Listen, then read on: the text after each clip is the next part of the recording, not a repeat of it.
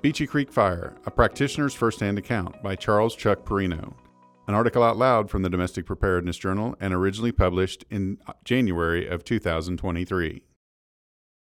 Emergency managers are resilient, clear-headed, serene, and strong, except when they are not. The summer of 2020 was hot and dry in the northwestern United States. Fire crews had been battling fires throughout Oregon for most of the summer. About 40 miles from home, the Beachie Creek Fire smoldered and grew slowly during the final weeks of August.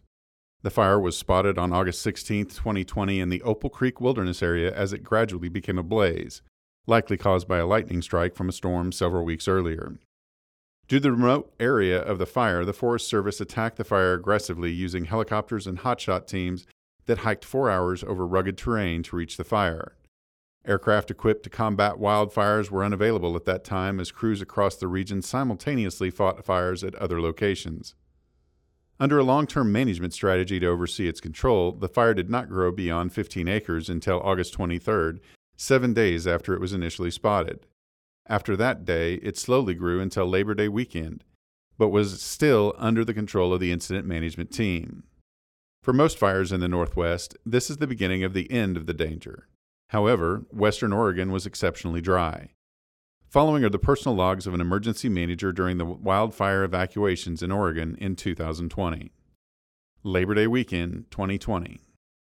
As the emergency manager of Albany, Oregon, some 70 miles from Beachie Creek, I forwarded the National Weather Service's critical fire weather warning to the city departments and community partners before leaving the office that Friday, September 4th, 19 days after the fire was initially spotted. That summer, I distributed over a dozen weather warnings for heat and dry conditions to these departments and partners. This one seemed no different than any others passed along that summer. Personally, it was a great Labor Day holiday weekend. Sure, it was hot and dry, but some cool water recreational paddleboarding with my son, barbecuing with friends, and relaxing were welcome experiences that helped ease the stressors of the seemingly never-ending response to COVID-19.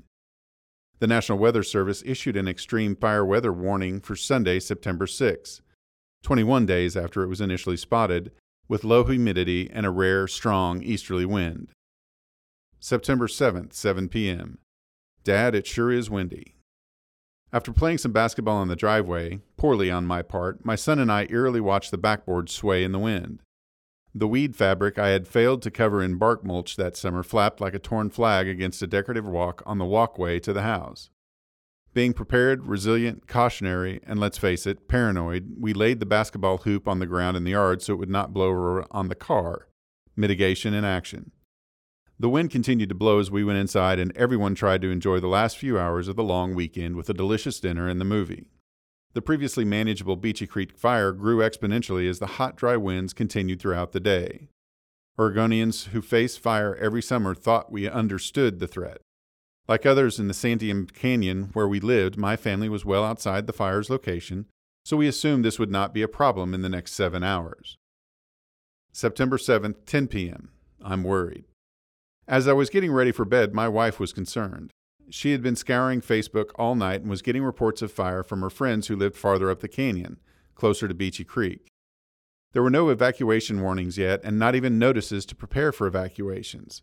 Besides, the fire is 40 miles away, so there is no need to worry. I am an expert after all, so I went to bed full of barbecue and beer and tired from days of recreation. What a great weekend.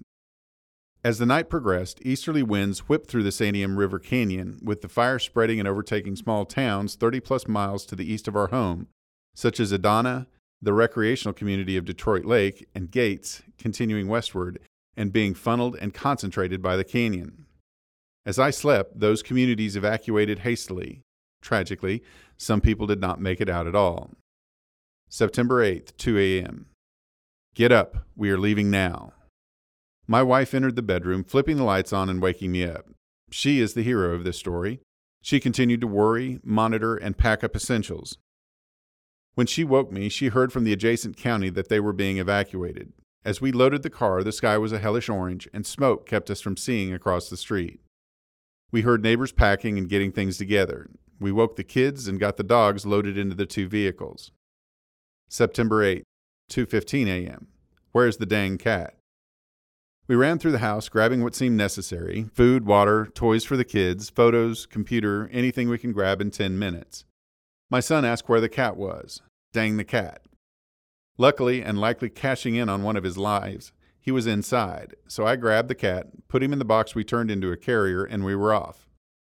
Looking at the house was hard, not knowing if we would return. We followed an endless line of taillights westward.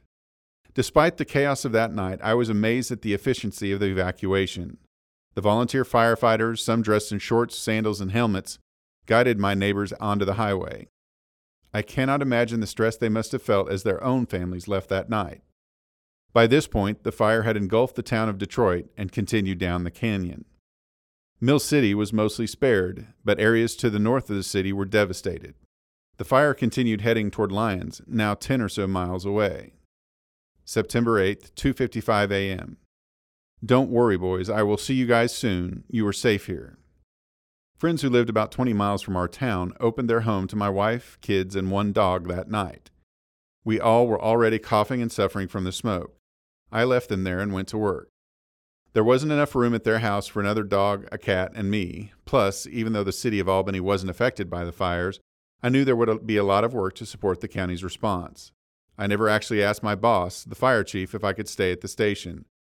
However, like it or not, Chief, I would live at Station 11 with the animals for almost 8 days.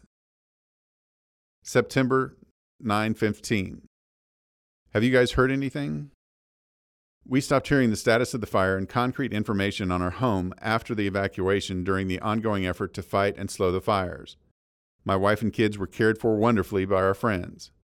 My wife would get bits of information on our house and started to look at our insurance policy just in case.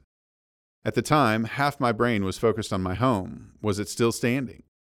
Tons of information and rumors flowed during those chaotic days, fueled by people on social media. For example, misinformation on the fire-destroying landmarks, such as the Gingerbread House restaurant, made us fear for the worst. In addition, there was looting of evacuated homes, with dozens of thefts reported in the area. One firefighter at our station's house was looted 3 days after the evacuation. We, of course, feared the worst. Albany had fire crews involved in the response since the night of the evacuation. On September 10th, one of those crews drove by our house and sent me a picture. Our house was still there. My position afforded me peace of mind that my neighbors would not receive until days later. The homes in our neighborhood survived. Slowly, firefighting efforts were gaining control and reversing the gains of the fire, which came within a quarter of a mile of our home. Firefighters continued struggling with the fire. The winds had died down, but the heat and dryness continued. My days were filled with helping the Albany Fire Department support the county's sheltering operations at the Lynn County Fairgrounds. I worked with homeless shelters to support the population, keeping them healthy and safe from the oppressive smoke, but also being careful of COVID-19 spreading throughout the community. Later, I helped the county with damage assessments. The dog never left my side. He was terrified. We both needed each other that week. I was happy to have him with me. The dang cat had no problem at all. In fact, he enjoyed his time at the fire station. September 15th, home at last. The Beachie Creek fire, driven by those devilish winds, ended up burning nearly 200,000 acres. Flames from the fire left 5 neighbors further up the canyon dead, took thousands of homes, businesses, and structures, and had a net economic impact of $5.9 billion. The communities of Detroit, Edina, and Grates were largely destroyed and forever changed that night. Scars remain on the landscape and in the Sandium Canyon residents' hearts. Lessons learned. The unexpected change in the massive Beachie Creek fire provided many lessons learned for someone trained to respond to disaster who suddenly found himself fleeing from it. Since that night, we have kept our vital documents together and are ready to go at a moment's notice. The state of Oregon, having learned from the evacuation and warning challenges, has enacted a statewide warning system to ensure that residents are aware of emergencies. We now ensure everyone is signed up, including on the kids' phones, work phones, emails, etc., to restore these truly life-saving messages. Lastly, we now have a family plan, what we will do if we are separated the next time something like this occurs, a plan for where we will go, how we will communicate, and how we will reunite. 3 primary lessons are not new, but they take on a new perspective when the disaster responder becomes the one impacted by the disaster. The control, management, and coordination of an incident are fragile. Being personally affected by an event makes even an experienced emergency planner, manager, or responder much less capable than if their family were not at the center of the disaster. Understanding that being impacted by the disaster will affect work performance, and that is okay. Fortunately, in this case, my job and department only served in a support role to the county. Be aware that personal concern over families' well-being will preoccupy thoughts and affect actions. Have a solid supporting cast, robust partnerships, and good people to lean on. Information is the primary need of people impacted in this situation. Some acknowledgement that they are paying a considerable price and are in an awful time and place. Take a moment to acknowledge that. Ensure they know the response's status and let them know what is happening in the event. They seek leadership and hope, even if the news is terrible for their neighborhoods. Lynn County could stand up, manage, and handle evacuees, pets, and farm animals in this disaster. The staff put together an effective ad hoc response in a short time. Look at jurisdictional plans for evacuation and sheltering, get to know them, spread the word to neighbors, and be ready to help.